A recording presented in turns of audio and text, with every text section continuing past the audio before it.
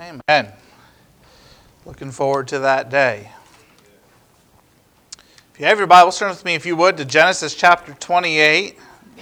Genesis chapter 28. You know, I'm sometimes just amazed at how God orchestrates things.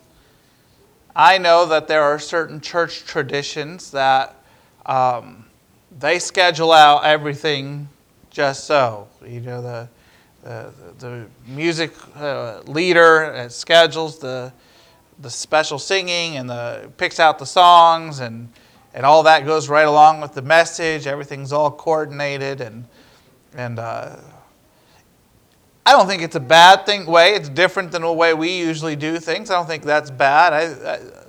God likes things done decently and in order. I don't have a problem with that. But I kind of like the way we do things. Just allows that if the message isn't all the same, if it just allows for there to be potentially 3 or 4 different messages that hopefully everybody will get something out of it. But every once in a while, God just coordinates it all. And found it interesting, the special this morning mentioned about like the prophet, a pillow for a stone for a pillow, or I forget just how the songwriter wrote it. But we're going to be reading about that this morning. So I invite you to stand with me for the reading of God's Word, Genesis chapter 28.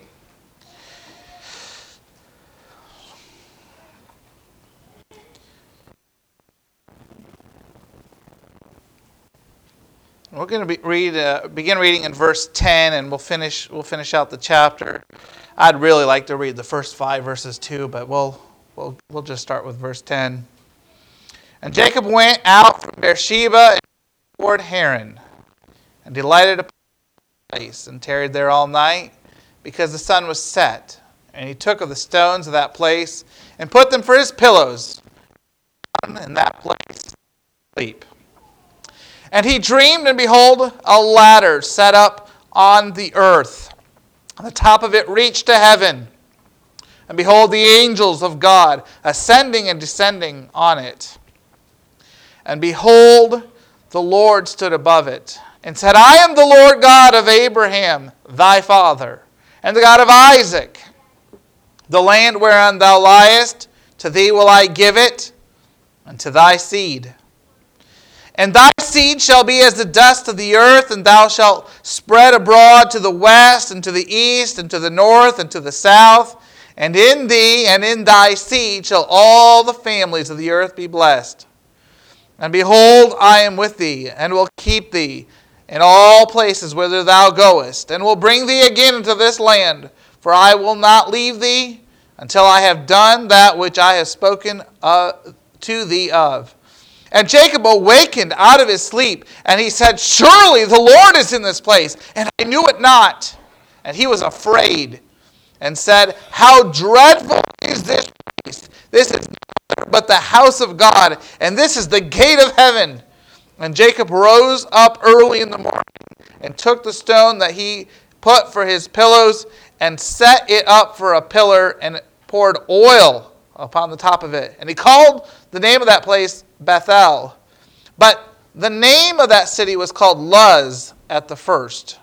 And Jacob vowed a vow, saying, If God will be with me, and will keep me in this way, that I will go, and will give me bread to eat, and raiment to put on, so that I will come again to my father's house in peace. Then shall the Lord be my God, and this stone which I have set for a pillar shall be God's house. And of all that thou shalt give me, I will surely give the 10th unto thee. Father, we thank you so much for your word. Thankful for the truth of it. Thankful, Lord, that we can find strength and comfort and wisdom from it. We just ask that you would anoint these lips of clay one more time, that we might rightly divide the word of truth, and that you'd be glorified and honored in it. In your precious name we pray. Amen. You may be seated. On August the 7th, Taylor Smith made a decision in a moment. an impulsive decision. A decision that she didn't think about. She didn't consider the consequences or ramifications of her decision. But in a moment, she made a decision that will affect the rest of her life. You see, on August 7th, her and some of her friends had gathered on a bridge that was over 50 feet above a river. And her friend Jordan stood on the edge of that bridge, wanting to jump, but afraid to jump. And Taylor made a decision to help her friend and pushed her. Jordan screamed all the way down, as you can imagine. She was not prepared to be pushed. She was not ready for the jump. And she belly flopped. A 50-foot belly flop. She was bruised, 5 broken ribs, and a punctured lung. Jordan, of course, had to go to the hospital. Taylor tried to visit, but they wouldn't let her. And this week, authorities have decided to press charges on reckless endangerment. And she could face 364 days in jail and a $5,000 fine for a decision she made in a moment. In a moment. And her friend Taylor has said that the friendship is over and the relationship is broken by a decision that Taylor made. Now, I've come to understand that there are 2 different kinds of people in this world. The first kind of people are strong in mercy, and they feel bad for Taylor. This decision that she made wasn't made in order to try to hurt her friend. She was just trying to encourage her friend to jump, and when her friend didn't have the courage that she thought she needed. And so some of us kind of feel bad for Taylor. And there's others who are a little stronger in justice. And some are saying, man, I hope she gets every single day in jail. I hope she gets every dollar fine. She's got to know she can't do that. Some of us that are mercy, I'm sorry, not mercy, but I'm mercy. That's my nature. I tend towards mercy, but those of us that tend towards justice probably even think that she got off a little easy. Jordan thinks so. Her friend that is hurt, she's like, I could have been killed. I wish she'd get longer so she could learn. But she's 18 years old. She has a lot to learn. And we all have a lot to learn, don't we? But those of us that would be strong in justice perhaps would say, she made her bed, she needs to lie in it. Whatever you think about Taylor and her decision and her actions, I think we all can agree that where we find Jacob's made this mess. He's stolen the birthright. You say, he didn't really steal it. He got his brother to sell it for soup. So whether he stole it or not, whatever your feelings on that is, but he certainly stole the blessing. I don't think anybody would argue that. And Esau wants to kill him. He wants to kill him. This is the inheritance. And now Esau he's waiting. He wants to wait until Dad's gone. But he's got his bow and his arrow ready. Every time that he sees Jacob, he's sharpening an arrow to sending the message.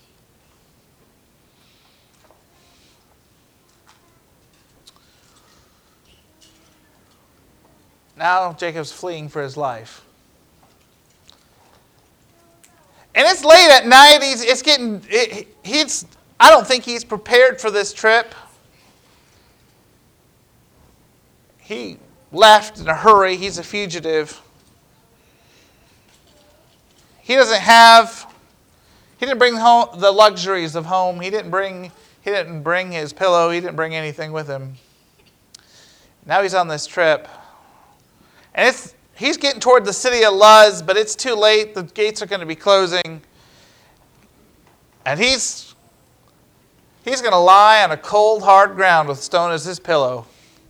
He's made his bed. He's going to lie in it. It's not a very comfortable bed, is it? As I think about Jacob and about him laying on that cold, hard ground, I think about how often we've been there. How often we've been there. Sometimes it's our fault. We've made the dumb decision.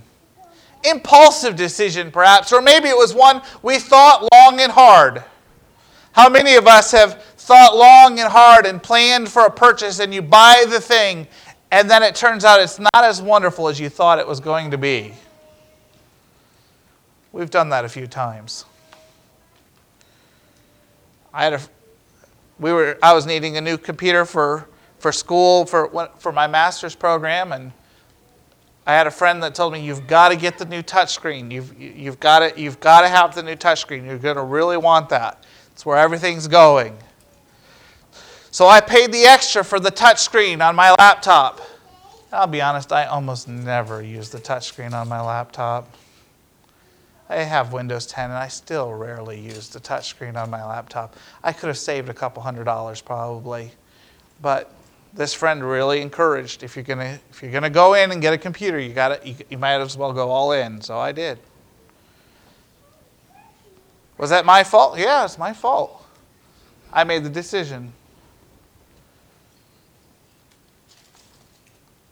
But some decisions are bigger than that, aren't they? And some consequences are bigger than that. And we've all, whether it was impulsive or whether it was thought out, all of us have joined Jacob on the cold, hard ground of difficulty.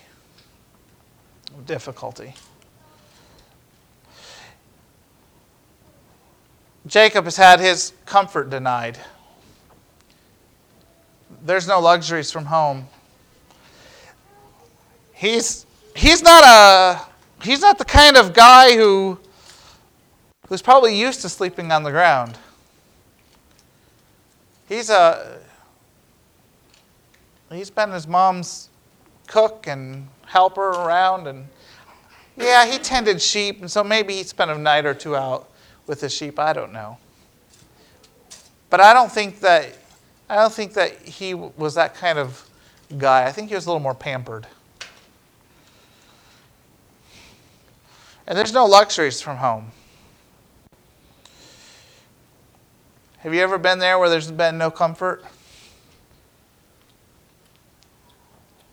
Nothing can make it better.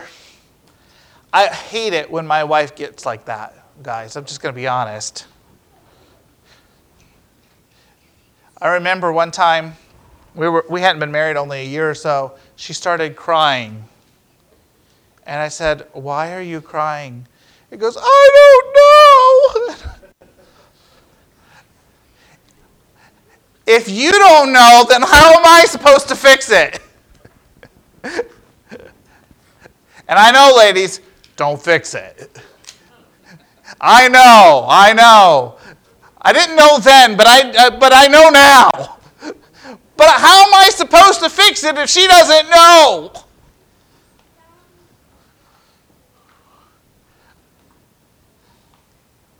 I did fix it, actually, by the way. I just to throw that out there, a little rabbit trail. I did fix it. I called her dad and said, here, you deal with it.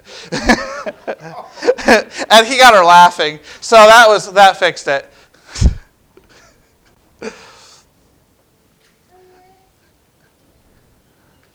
But sometimes there's just no comfort. Whether you know or don't know why you're going through what you're going through, sometimes there's nothing that can comfort you. There's no solace anywhere. Jacob's laying there on cold, hard ground, his head on a stone, listening to the sounds of the darkness and wondering if one of those breaking branches or breaking sticks on the ground, or that noise that he heard over there, is Esau stalking him.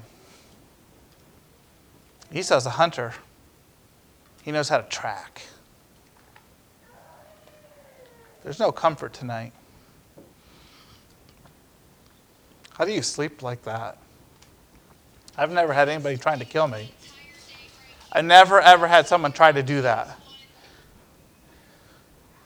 But here he is. No comforts. He has no companion. You know, misery loves company, doesn't it? I mean, if you're going to be miserable, at least be miserable with me. You know, if things are rough and terrible, just say, you know, that's really rough. That's really terrible. I really feel for you. That's nice when people will say that. It's nice when someone says, you know, this is miserable, but let's be miserable together.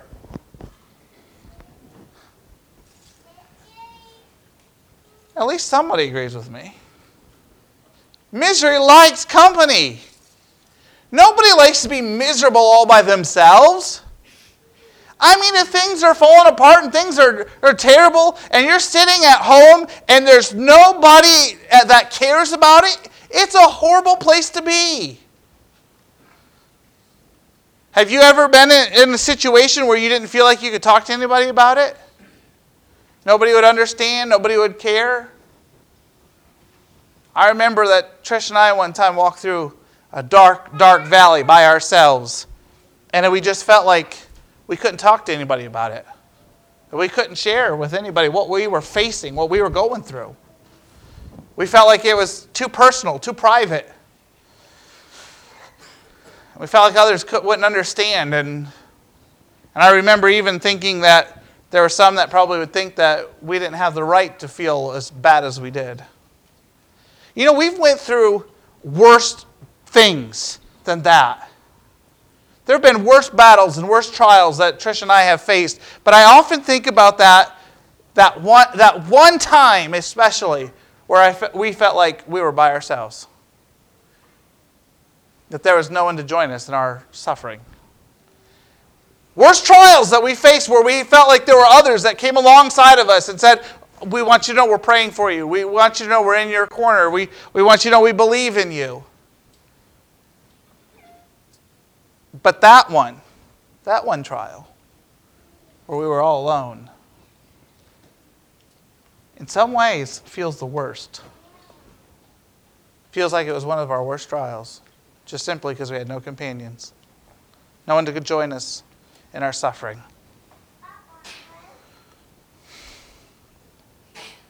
And I think maybe the worst of all, Jacob had no certainty.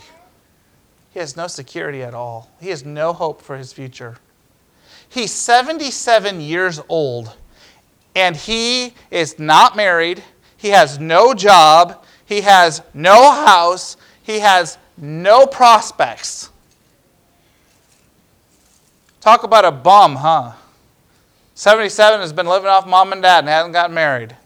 Come on, Jacob. We'd think poorly of him, wouldn't we?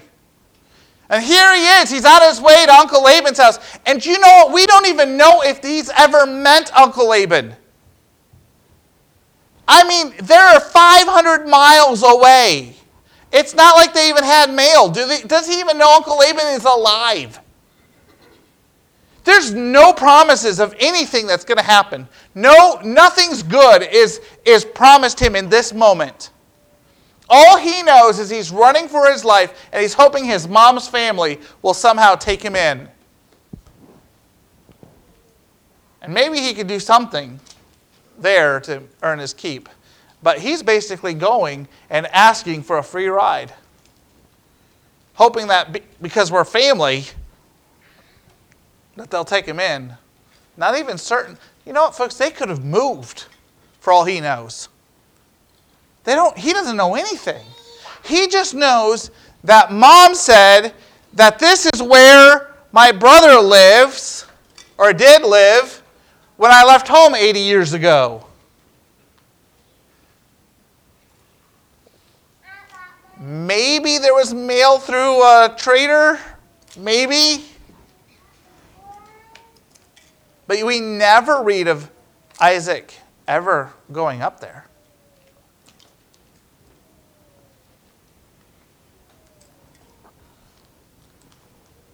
Jacob's laying there with no security at all. And do you know, it's one of the needs that we don't mention. We talk about food and water and house and shelter, but one of the most basic needs that we have as humans is security. How much money do we spend on insurance? We insure our house and our boats and our motorcycles. Our cars. We insure our lives. We just insure our health. We just insure everything, don't we? It's security. Nothing wrong with insurance. It's a basic human need. It meets something that we have to have. Most of us probably have enough food in our house that if push came to shove, we could last a while on what we have. It wouldn't be very healthy, perhaps. Maybe need some bread and some milk to supplement. But if push comes to shove, we've got enough in our freezers and our pantries that we could be okay. We could live. We'd survive for a while. Security is important. Security is important. Jacob has no security at this point. None.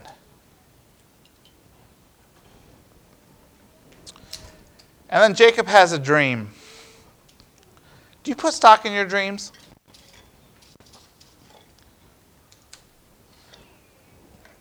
I think that's an important question because I think most of us, if we had this dream right now, we'd probably just be like, well, that was cool. Hey, honey, let me tell you about this really crazy dream I had. Our attitude toward dreams is pretty much, they just are. And man, if you remember them, you're like, wow, that was bizarre. Or that was terrifying. Or pick whatever adjective. But give us a few hours and we won't even remember what it was unless it really terrified us too much. Most of the time we just forget about it. Jacob has a dream. Now the King James calls it a ladder. And I think that's kind of unfortunate that it does. The original Hebrew word is never used again in Scripture. This is the only place it's ever used. So guess what? We don't even have other context to help us. I think that probably a better understanding is perhaps a staircase. It's not like a ladder with rungs. I don't think that's what's being signified here. It could have been a ramp. God had them build ramps up to the altars. So it could have been a ramp, but we're not exactly sure what it is. I think staircase is probably the best picture that we have. I wouldn't picture a ladder with rungs. It maybe was that, but we really don't know. Again, crazy Hebrew word never used again in Scripture. But Jacob has this dream of the staircase that leads to heaven. And angels are going up and down on it. And God is standing at the top of it. And this is a weird dream. This is a really weird dream. One of the reasons I think that it's weird is because up to this point, we don't really have dreams being significant in Scripture. It seems like God spoke directly to Abraham. Didn't seem like God spoke in dreams to Abraham. God didn't speak in dreams to Noah. At least that's not what Scriptures reveal. This is, as far as that I can remember, this is the first time a dream has any significance in Scripture. Here's this ladder, and angels going up and down on it, and God standing at the top. And God speaks directly to him. And what I find amazing about this dream is all about revelation. First, God reveals himself, that he's present with him. I told you he had no companions. God says, you know what? Jacob, I want you to know you're not alone. You know, it's so important. So important for us to remember that we're not alone. Whether we've made our own bed and have to lie in it, or whether it's not our fault at all, I'm so thankful that God gets in our beds with us. Even when it's our fault.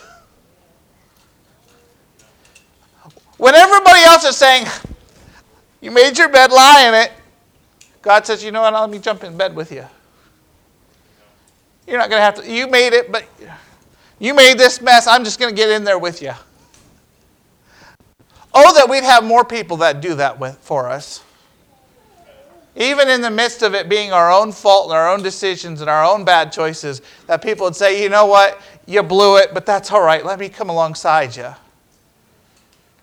Let me help you.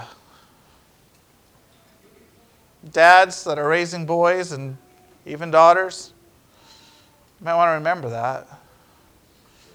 Our kids are going to make bad choices. Hopefully not sinful choices, but they're going to make bad choices, maybe even sinful choices. How often are we willing to sit with them in the bed they made? Oh, that God would help us. God says, I want you to know I'm present with you even in this mess you made, Jacob. And what's great, God doesn't even say that. God doesn't even say this is the best you made. God just says, I want you to know I'm here. I'm here. I'm not going to rub your nose in it. I'm not going to pile on. You're already going through enough. I just want you to know I'm right here. I'm right here in the middle of the mess.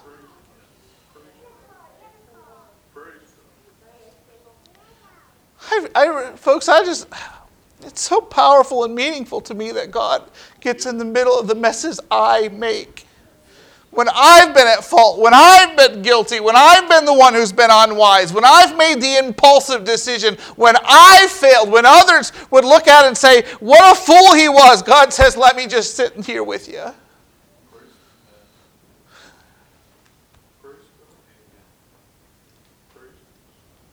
Doesn't mean Jacob didn't have to live with the consequences of his choice. He did have to live with the consequences. He was away from home a long time. He did have to live with the consequences of his choices. But God said, wherever you go, in the midst of all of this consequence, I'm going to sit here with you in the middle of your consequence. I remember Dennis was just a tot, I don't know if he's 2, 3 years old. And we were at my mother's house, and he'd done something. I don't remember what it was.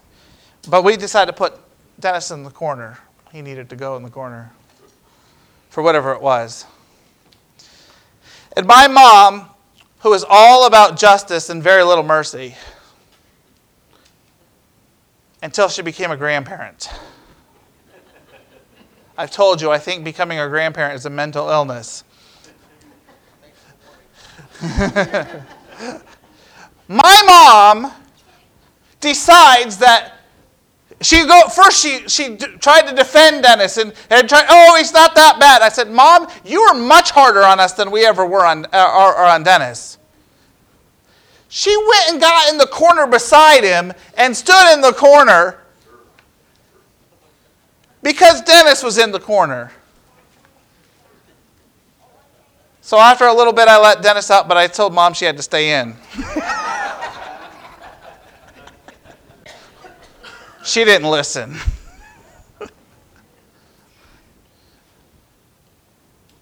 It's a powerful thing to be present with somebody in the midst of their trouble, even when it's their own fault. And God said, I'm going to be present with you in the midst of your consequence. I'm not taking the consequence away. I just want you to know I'm going to be present in the midst of it.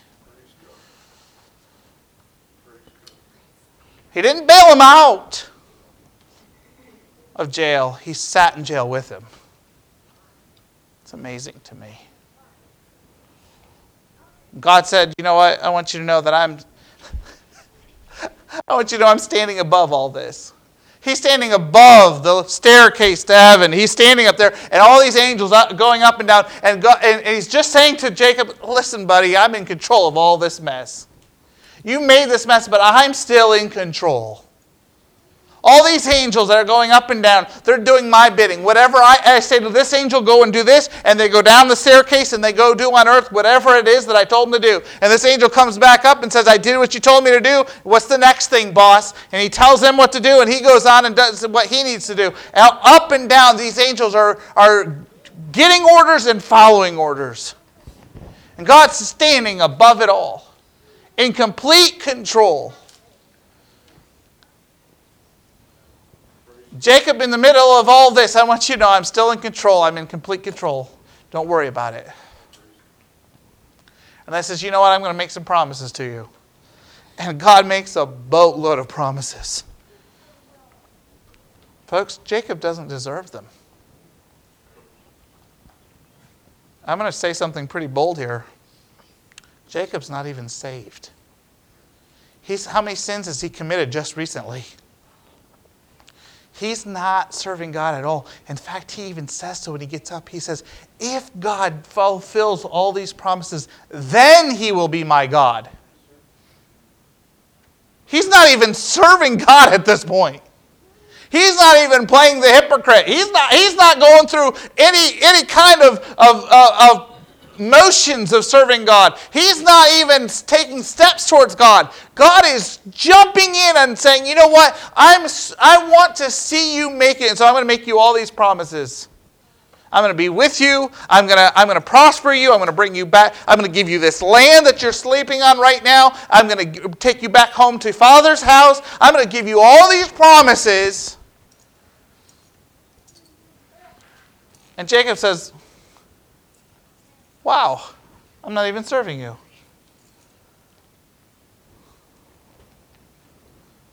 But if you do, if you keep your promises, I will serve you.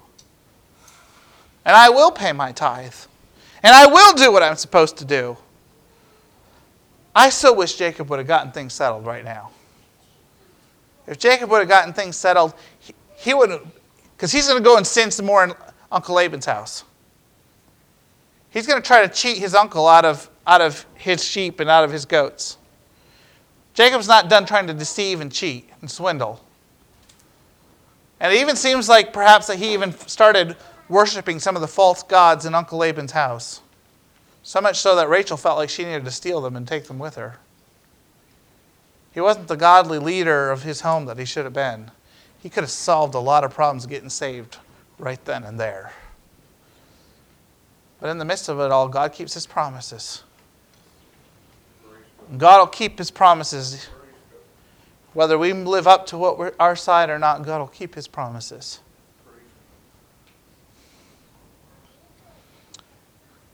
Jacob wakes up, and guess what? His problems are still there. His problems haven't gone away. God hasn't come in and taken away all of his problems. But he wakes up and he realizes he's been where God is. Now, this is a little hard for you and me because we know that God is everywhere and we recognize that we can call on God anywhere. But this is not the way it's always been. That was not the way it was understood.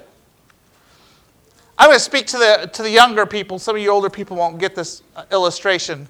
I hope you will. But our cell phones are really great when you can find a hotspot, right? You can find a hotspot. You can get on people's Wi-Fi's and they'll have free at McDonald's or Burger King or other places. And you can get on these hotspots and have internet. That's kind of how they viewed God in those days. You had to get in a hotspot. You had to go to the temple. You had to go to where God had revealed himself in the past.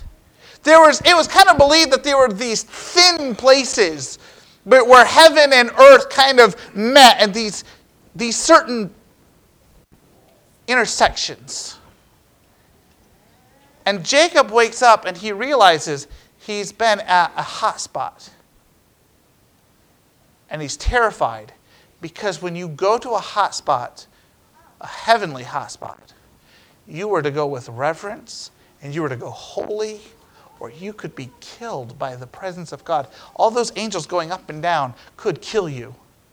That's why the priest, when he went into the Holy of Holies, had a rope tied around his foot so that if he was struck dead, that they could pull him out because they couldn't go in after him. It's why when God was thundering and earthquaking and making his big scene there on Mount Sinai, that there was a fence put up, and any animals or any people that would approach the mountain, would touch the mountain, they were to be killed.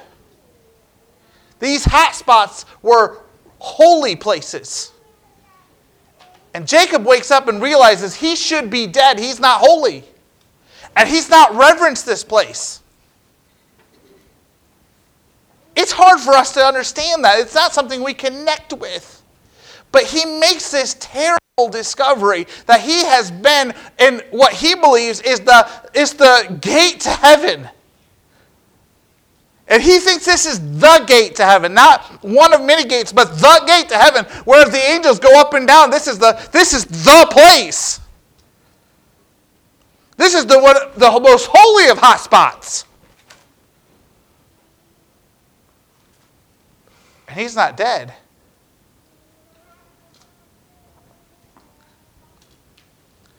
Do you know that Jesus references this story? Most of us have read it many times and we don't even realize it. John chapter 1. Jesus has begun calling his disciples. Nathanael is under the fig tree, and I think it's Philip that calls him. Says, "Come and see." And so he comes before Jesus, and Jesus says to him, "A true Israelite in whom there's no guile." He says, "How do you know me?" He says, "I saw you under the fig tree." He goes, "You're the Son of God. You're the King of Israel." I mean, he gets it. This is the first time anyone calls Jesus the Son of God. I mean, it's right fast. First time after perhaps John the Baptist at the baptism. But this awareness immediately. And Jesus marvels. He says, You recognize him as the Son of God just simply because I told you I saw you under the fig tree? He says, "Verily, verily, I say unto you, that you're going to see greater things than this. You're going to see angels ascending and descending upon the Son of Man."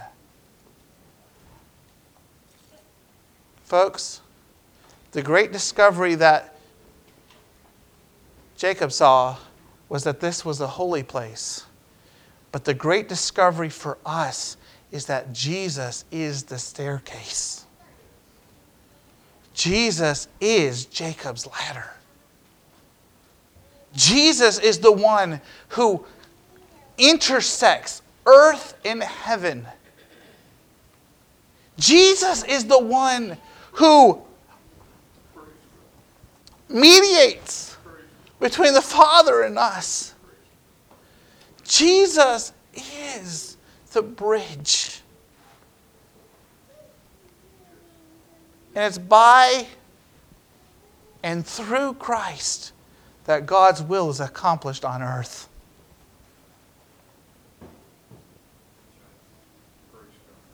In the middle of our despair, in the middle of the times when we're sleeping on cold, hard ground with a rock as our pillow, may we remember that Jesus is the staircase. He is our access to the heavenly throne, our access to the Father.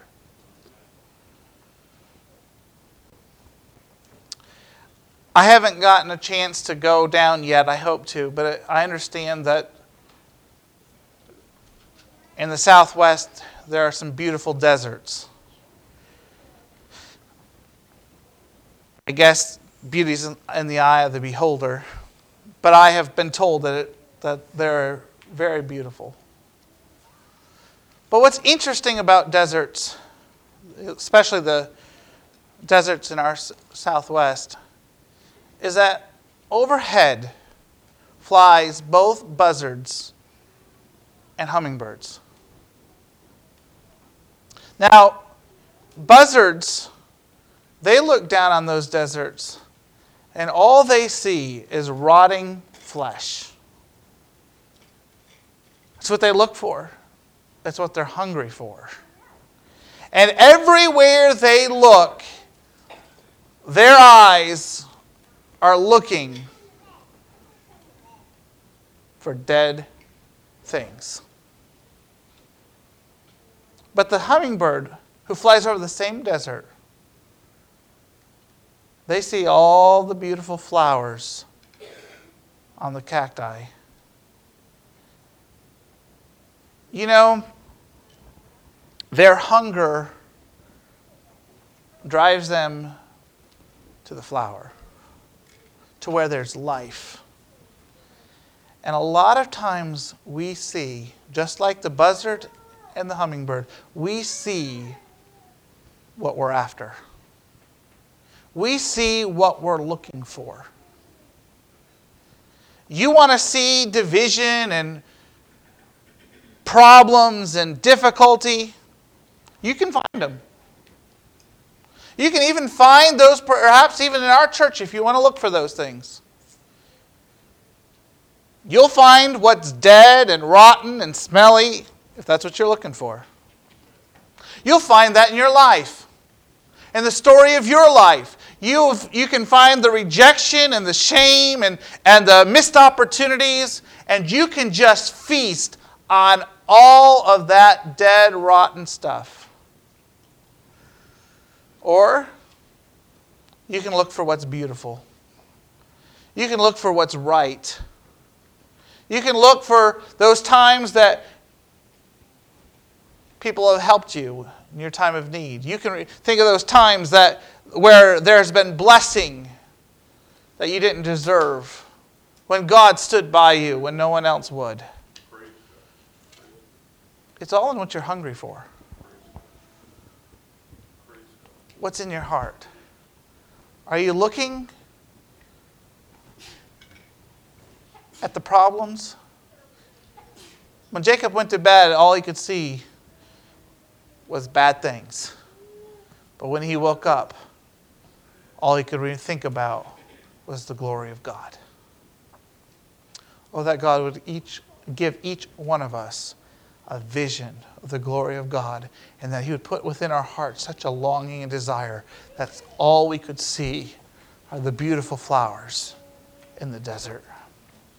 Let's stand together. Amen.